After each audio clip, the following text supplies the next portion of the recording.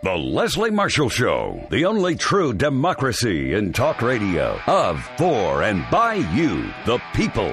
Live nationwide and streaming live at lesliemarshallshow.com. Call in with your thoughts at 888-6-LESLIE. Good afternoon and welcome to the Leslie Marshall Show. I am your guest host for the next hour, Michelle Jawando, and it is great to be here with you this afternoon. I'm also really excited to announce that starting here, every week I will be with you for 1 hour guest hosting on the Leslie Marshall Show, which is such a great honor. Yay! Thank you, team. Really excited because obviously Leslie has amazing listeners, but she's also out here talking about issues that very few people are. She's bringing you the most information and making sure that you understand what's happening in the world, whether it's politics, whether it's healthcare, what's going on in the world. You come to the Leslie Marshall Show and you find out. So it's great to join the family. So I'm looking forward to spending the next hour with you. I have some really great guests joining me. First half an hour, we'll have Dr. Joya Perry, Kristen Ellerby, who's a senior researcher here at the Center for American Progress. And then Emily Tisch-Sessman will be joining us again. You know, we often do a lot of political talk when Emily's in the studio, so looking forward to doing that. So let's get started. There is so much to talk about in the world, whether it's the untimely passing of Prince, the late great music icon, whether it's the fact that Donald Trump is the presumptive nominee.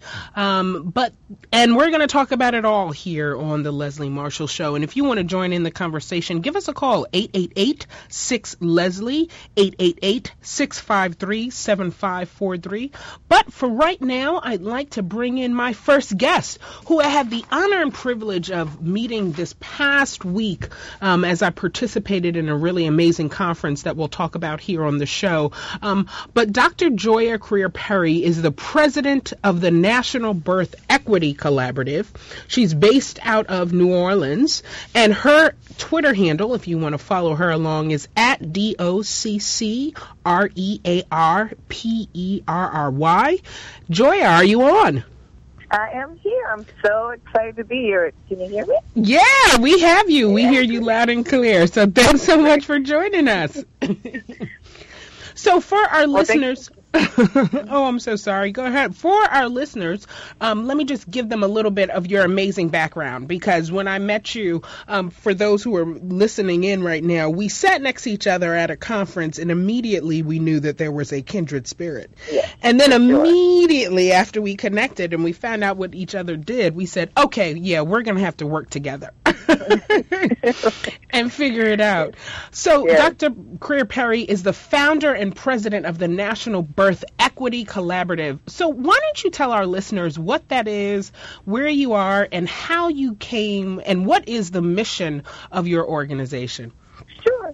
Thank you so much once again. So I am the founder of the National Birth Equity Collaborative. We're here in New Orleans, Louisiana, where we just finished with a jazz festival, which, was amazing as usual. So if people haven't been before, you got to come down. It's one of our best festivals. We have a lot of festivals here in New Orleans, but it's a great one. And we're going to talk about that too. Okay, good, because I have, we always got a story to tell. Good stories. I left the conference early for Know Her Truth, just so we could get back for that. But we are founded to work on Black infant and maternal mortality, and our mission and our vision is that every Black baby lives to see its first birthday. As an OBGYN by training, I felt like I was, that old parable that you see the babies floating down the river and keep picking one up and saying, at some point to look up the river to see why are they coming into the river in the first place, and going more upstream to see what is going on. And we have 2 to 3 times the higher rates of death when it comes to babies dying before the age of 1 in the Black community, as well as moms dying within a year of delivering 2 to 3 times the rate. And so really looking at policy and advocacy and parent engagement and community engagement to really change those structures. We spent a long time working on kind of downstream, so working on healthcare access, and we're excited about having increased healthcare access with the Affordable Care Act and expansion of coverage. But that's not going to get us there. That's only 10% of the reasons why we have the outcomes that we have. So really working on some of those other things.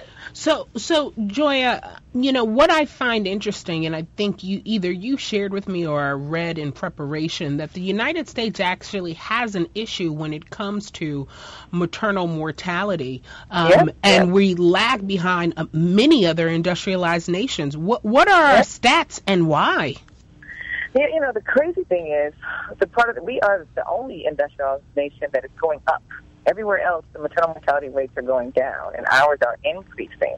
And with everything else, when it comes to disparity, when you have people who are poor, underserved, their rates are even worse. I mean, most things, when it comes to racial disparities, tend to be 2-to-1. When it comes to maternal mortality, it's 3-to-1 in a lot of communities.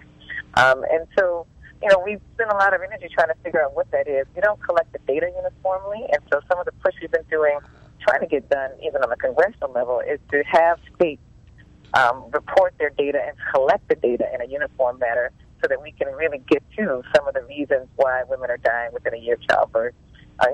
Some of it's healthcare driven. They're in the hospital and they get either, they have to have blood transfusions, or they have to have the 3 most common reasons for inside of the hospital are having a blood clot, having preeclampsia, or having high blood pressure, or also having a lot of bleeding during the delivery.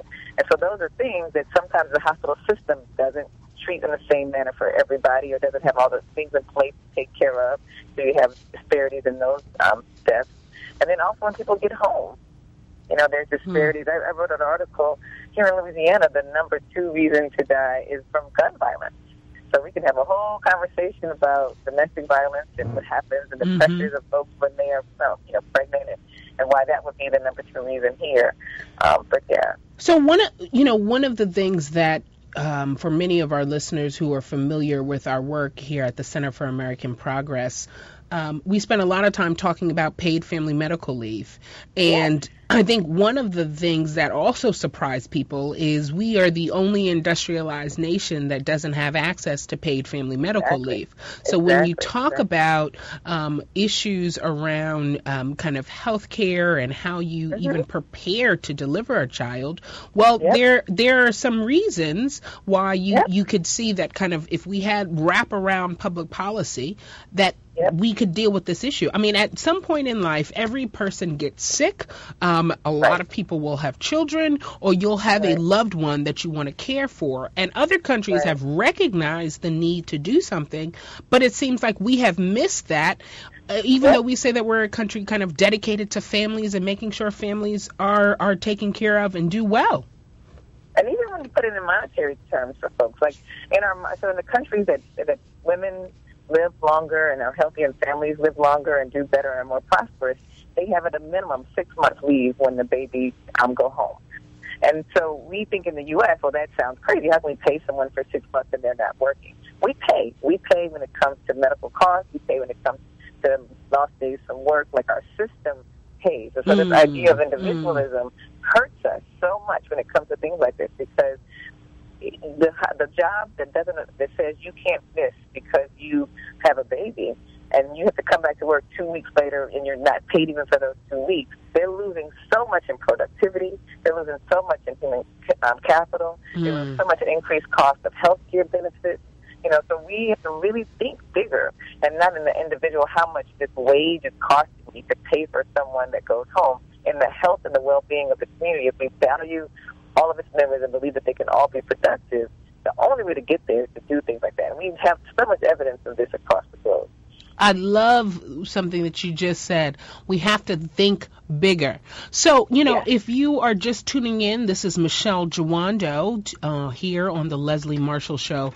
We're having a great conversation with Dr. Kriya Perry, who is the president of the National Birth Equity Collaborative out of New Orleans, Louisiana. If you want to join in the convo, give us a call, 888-6-LESLIE. When we come back from the break, I want to talk about 3 things. We got to talk about Jazz Fest, because we were at this concert, at this conference, and you left me to go to the concert. So I want to hear about it. And then I want to talk a little bit about the uniqueness that is New Orleans. You're listening to The Leslie Marshall Show.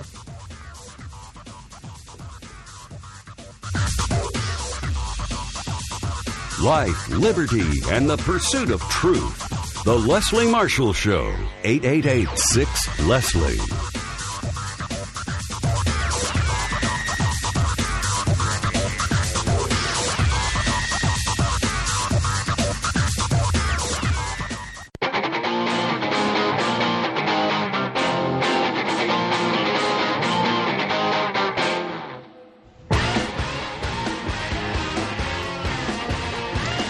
Good afternoon and welcome back. You're listening to the Leslie Marshall Show. This is your guest host, and starting this today, I was going to say this month, but starting today, I am happy to announce that I will be joining the Leslie Marshall family for 1 hour every week. So get used to me because I'm not going anywhere. And it's a real honor and a privilege to be with you on this lovely Thursday, rainy afternoon here in Washington, D.C. So coming back after the break, we have Dr. Joya Creer-Perry, who is the president of the National Birth Equity Collaborative. If you want to join in the conversation, give us a call at 1-888-6-LESLIE or 888-653-7543. You can follow Dr. Joya on Twitter at DOCCREAR Perry, Perry, or follow me at Michelle Jawando. And actually, we have a caller, and I want to bring Rod into this conversation. Rod, are you still there? Yes. Could you give me a moment to turn off my radio so there's no interference? Oh, sure. Thanks so much, and appreciate you thinking about us. A lot of people don't remember to do that, so thank you, Rod. Okay, just a moment. So, Joya, we'll bring in Rod when he comes back on. But, you know, after kind of this work that you've been doing, I'd love for you to talk a little bit after we answer the question from Rod, like how you got involved in this work. Okay, great. Okay, I would love for you to talk about how you got into this work. Rod, what's your question? Thanks for joining us today. Okay, and I've been thinking about this. I do support Roe v. Wade and so forth. I think that was a correct decision and so forth, and I am for. I think the issue of birth is not given nearly enough attention in this country. Right. And, but at the same time, bear in mind I'm looking at this from a scientific and an ethical standpoint. If you were to take a cell from, the zygote, and a cell from the prospective mother, there would be no question from DNA analysis that these were two separate individuals. And I'm going to pose a couple of hypothetical questions as opposed to doing anything further. But basically, from an ethical standpoint, the child's done nothing, regardless of how it was conceived. Does it deserve the death penalty? And also, let's say that the mother does not want the child, but the father and or the grandparents do, and are willing to take complete responsibility for the child after it is born. What are their rights? So, Rod, I appreciate the question. One of the things that I will say, though, is, Dr. Joya is actually working on how we can have healthy children come into this world, and has spent a lot of her time in her career working towards that end. So, Dr. Joya, maybe you can, in your response to Rod's question, or share with us how you got into this work and why you felt like this was such an important, because you were doing tons of things before to go out and start your own organization. Yep, and I think what we realized in the past of my little existence as being in private practice as an OBGYN, and then working doing public health and running kind of the city health department here in New Orleans, and doing work nationally with nonprofits and with community catalysts and March of Dimes, there really wasn't a space that we talked about the fact that Black women needed babies to be able to live healthy lives. And we concentrate a lot, to Rod's question, we concentrate a lot on the other end, thinking about kind of things around Roe v. Wade or abortion. And we don't spend a lot of time talking about the fact that we have babies that we have living, and then they don't get to live to their full potential or their full age, if they die within a year of birth. And how do we lift that voice? And how do we galvanize around the fact that we have issues when it comes to being able to raise and care for and nurture babies in the U.S. And it's important. And we've even been, like I mentioned earlier before the break, that when it comes to even maternal mortality, that the UN is looking at us, this great nation that we are, the U.S., and saying, you guys have got to do better. They've sanctioned us this year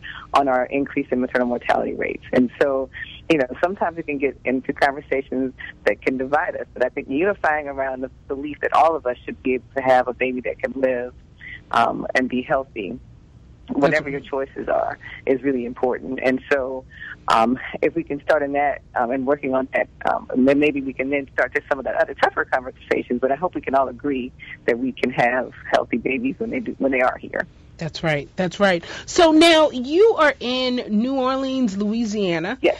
And what I just think is so interesting about your city, and I'd love for you to just tell us a little bit, is a little bit about like the personality. I think New Orleans is one of those like unique cities that has a personality unto itself. And like Jazz Fest is like one of the crowning events down there. So tell us a little bit about what it's like to be New Orleanian and to be there right now.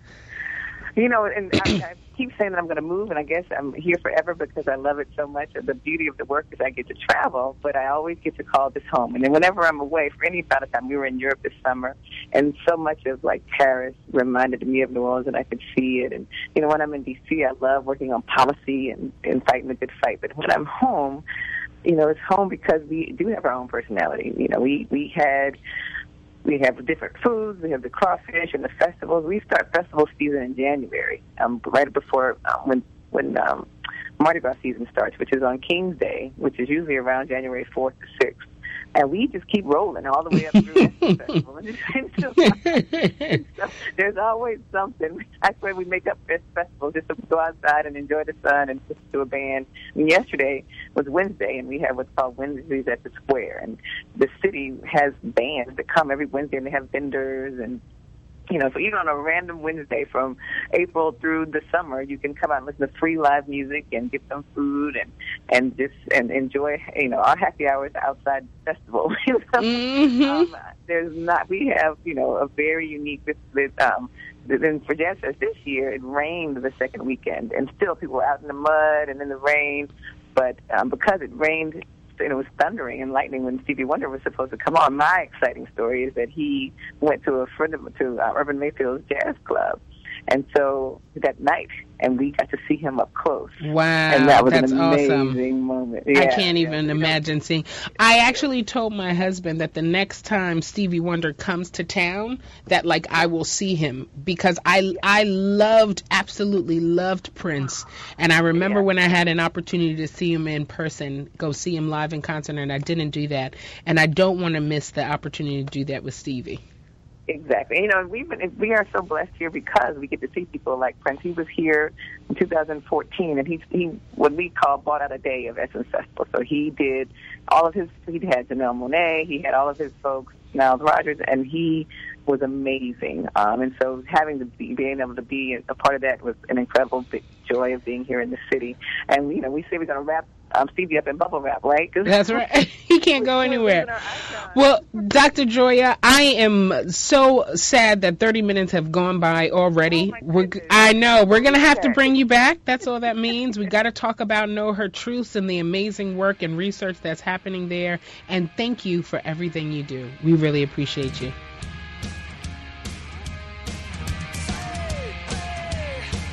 You're listening to The Leslie Marshall Show. Truth for all sides of the spectrum. 888-6-LESLIE.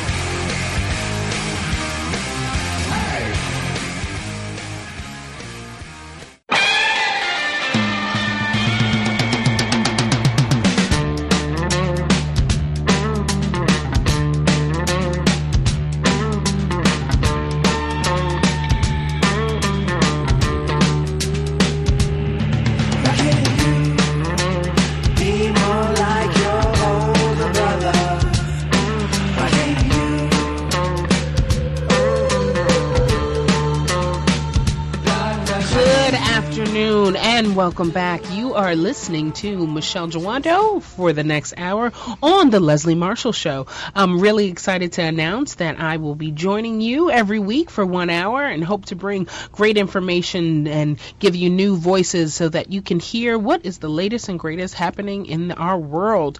So if you want to join in the conversation, and I hope you will, give us a call, 888-6-LESLIE, 888-653-7540. 443. Now, I told you after the break and that we had some great guests. We always have really great guests here on the Leslie Marshall Show. But joining us in studio is Kristen Ellenboe, who is a senior researcher here at the Center for American Progress.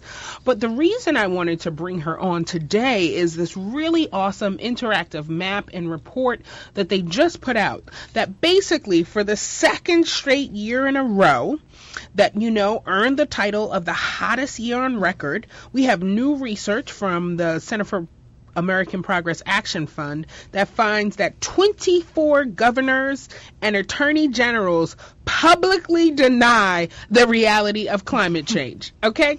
Ladies and gentlemen, let me give you that number one more time. So our research has found, even though that this is the second straight year that earned the title of hottest year on record, 24 governors and attorney generals publicly deny the reality of climate change. Okay, we got some work to do. So, joining me in studio, thank you so much, Kristen, for being here. Thank you, Michelle. That was a great intro to our report that we released yesterday. It's called the 2016 Climate Guide to States. So we took a look at the climate and clean energy record of all 50 governors and 50 attorneys general, and, of course, their positions on climate science. And just so we can say that number one more time, our research found that 24 governors and attorneys general are on the record explicitly denying the science behind human-caused climate change.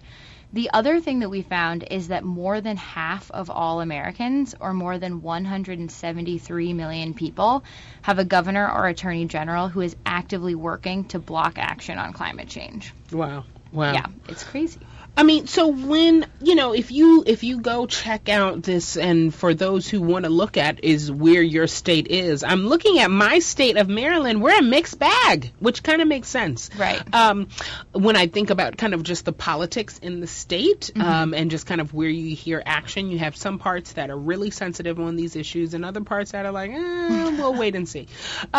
So I think most people, though, when they think about kind of climate change and what happens, they don't think like locally. They don't think that the governor or your state AG has a role to play. So why did you target and really focus on that group of individuals in terms of state leadership? Yeah, that is a great question. You're right that I think Congress generally gets most of the attention for climate denial generally, and also obstruction and blocking specifically action on climate change.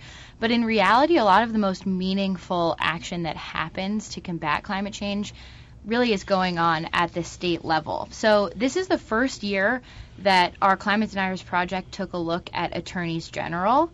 And the main reason that we did that was because 27 of them are currently suing the EPA over the Clean Power Plan, which is President Obama's landmark rule aimed at cutting carbon emissions. So while many of the attorneys general aren't actually on the record denying climate change, again, I said 27 of them are mounting this legal challenge against the Clean Power Plan. Wow. And now when you're saying attorney generals, that means that state taxpayers who, according to your research, 76% of Americans said that they believe climate change is occurring, including 59% of Republicans. So in some ways it sounds like our actual constituents or their constituents are far ahead of these elected officials. Yes, exactly.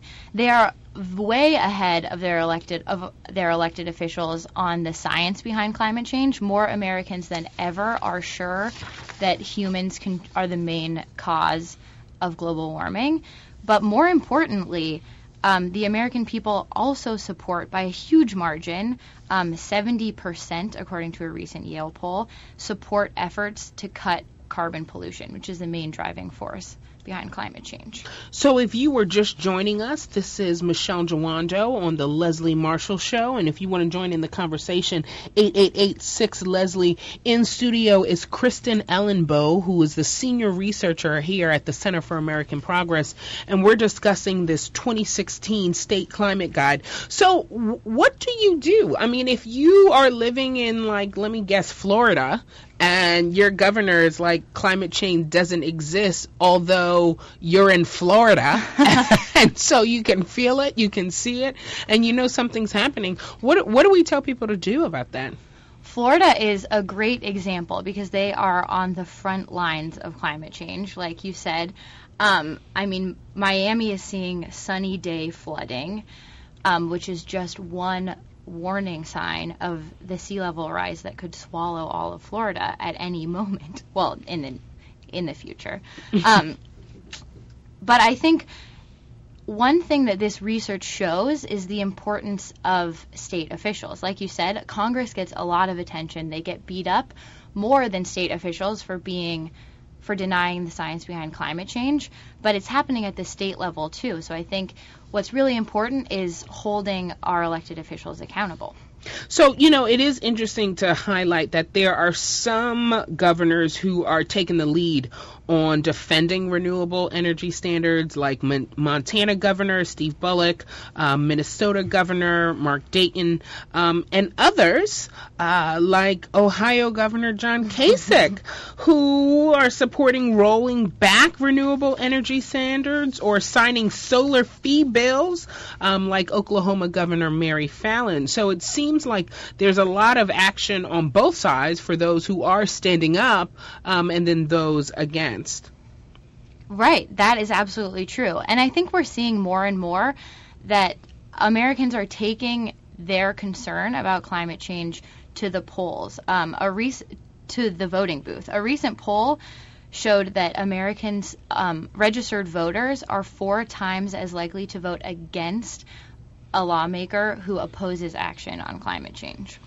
Now, one of the figures, for those who often have heard me on this show, they know I care a lot about voting rights and campaign finance reform, both personally as being a former candidate's wife, so I know what that means, and then just as someone who's been a practitioner and really cares about these issues like so many Americans do. But you had a really interesting stat about the number of donations that have been received from the different players in the fossil fuel energy from these governors and attorney generals. And I'm not one that believes that there's like a direct connection, like just because you receive a check from someone. But what I do that you're then going to do whatever, we think good or bad action. Mm-hmm. But I do believe that we have to pay attention to who's giving money. So, and we need to all recognize that. But we also have to say, well, does that mean that they're hearing more of their science versus somebody else? Yeah, absolutely. I agree with you. I think what we found at the state level, which this is the first year that our research has looked at dirty energy contributions to state officials, and we found that the governors and attorneys general who are actively working to block action on climate change, including those working against the Clean Power Plan, have received more than $23.8 million in contributions from the oil, gas, and coal industry. And for comparison, the other attorneys general and governors, the ones who are supporting action on climate change, received only $7.6 million from the dirty energy industry. Well, we appreciate you, Kristen, for coming in the office. We're going to have to bring you back to the Leslie Marshall Show. Thanks so much, Michelle. Thank you. Life, liberty, and the pursuit of truth. The Leslie Marshall Show. Give her a call now at 888-6-LESLIE.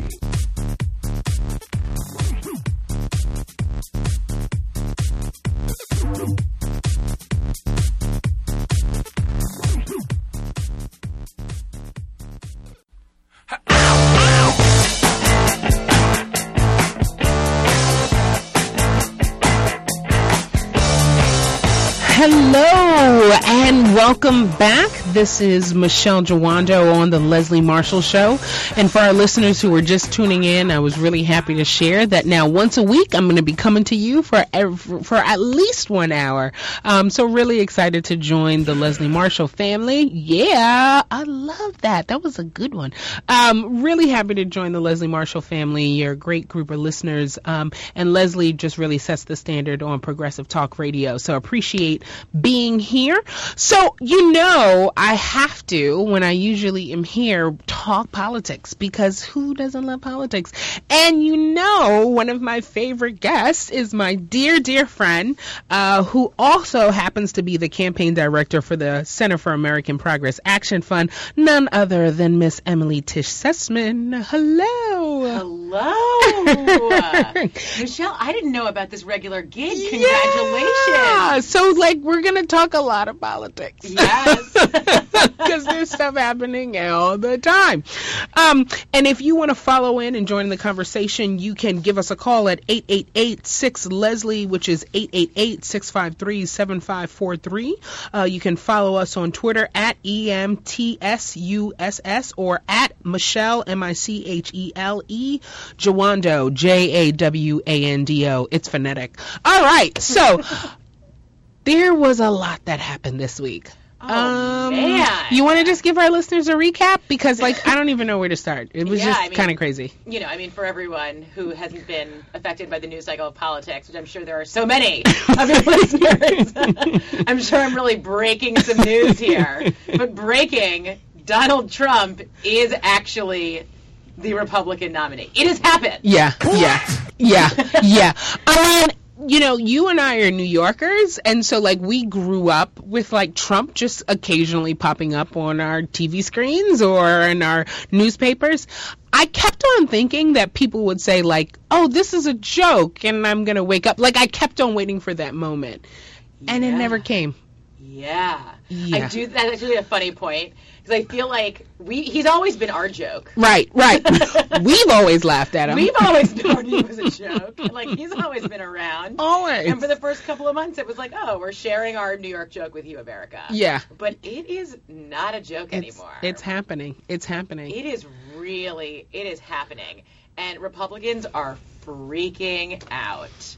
You know, do you think they're freaking out because the reaction and the way that Trump has been winning has been overwhelming in a lot of their states? And so it's not just he's getting by. It is a mandate that Donald Trump is now the GOP leader for their party.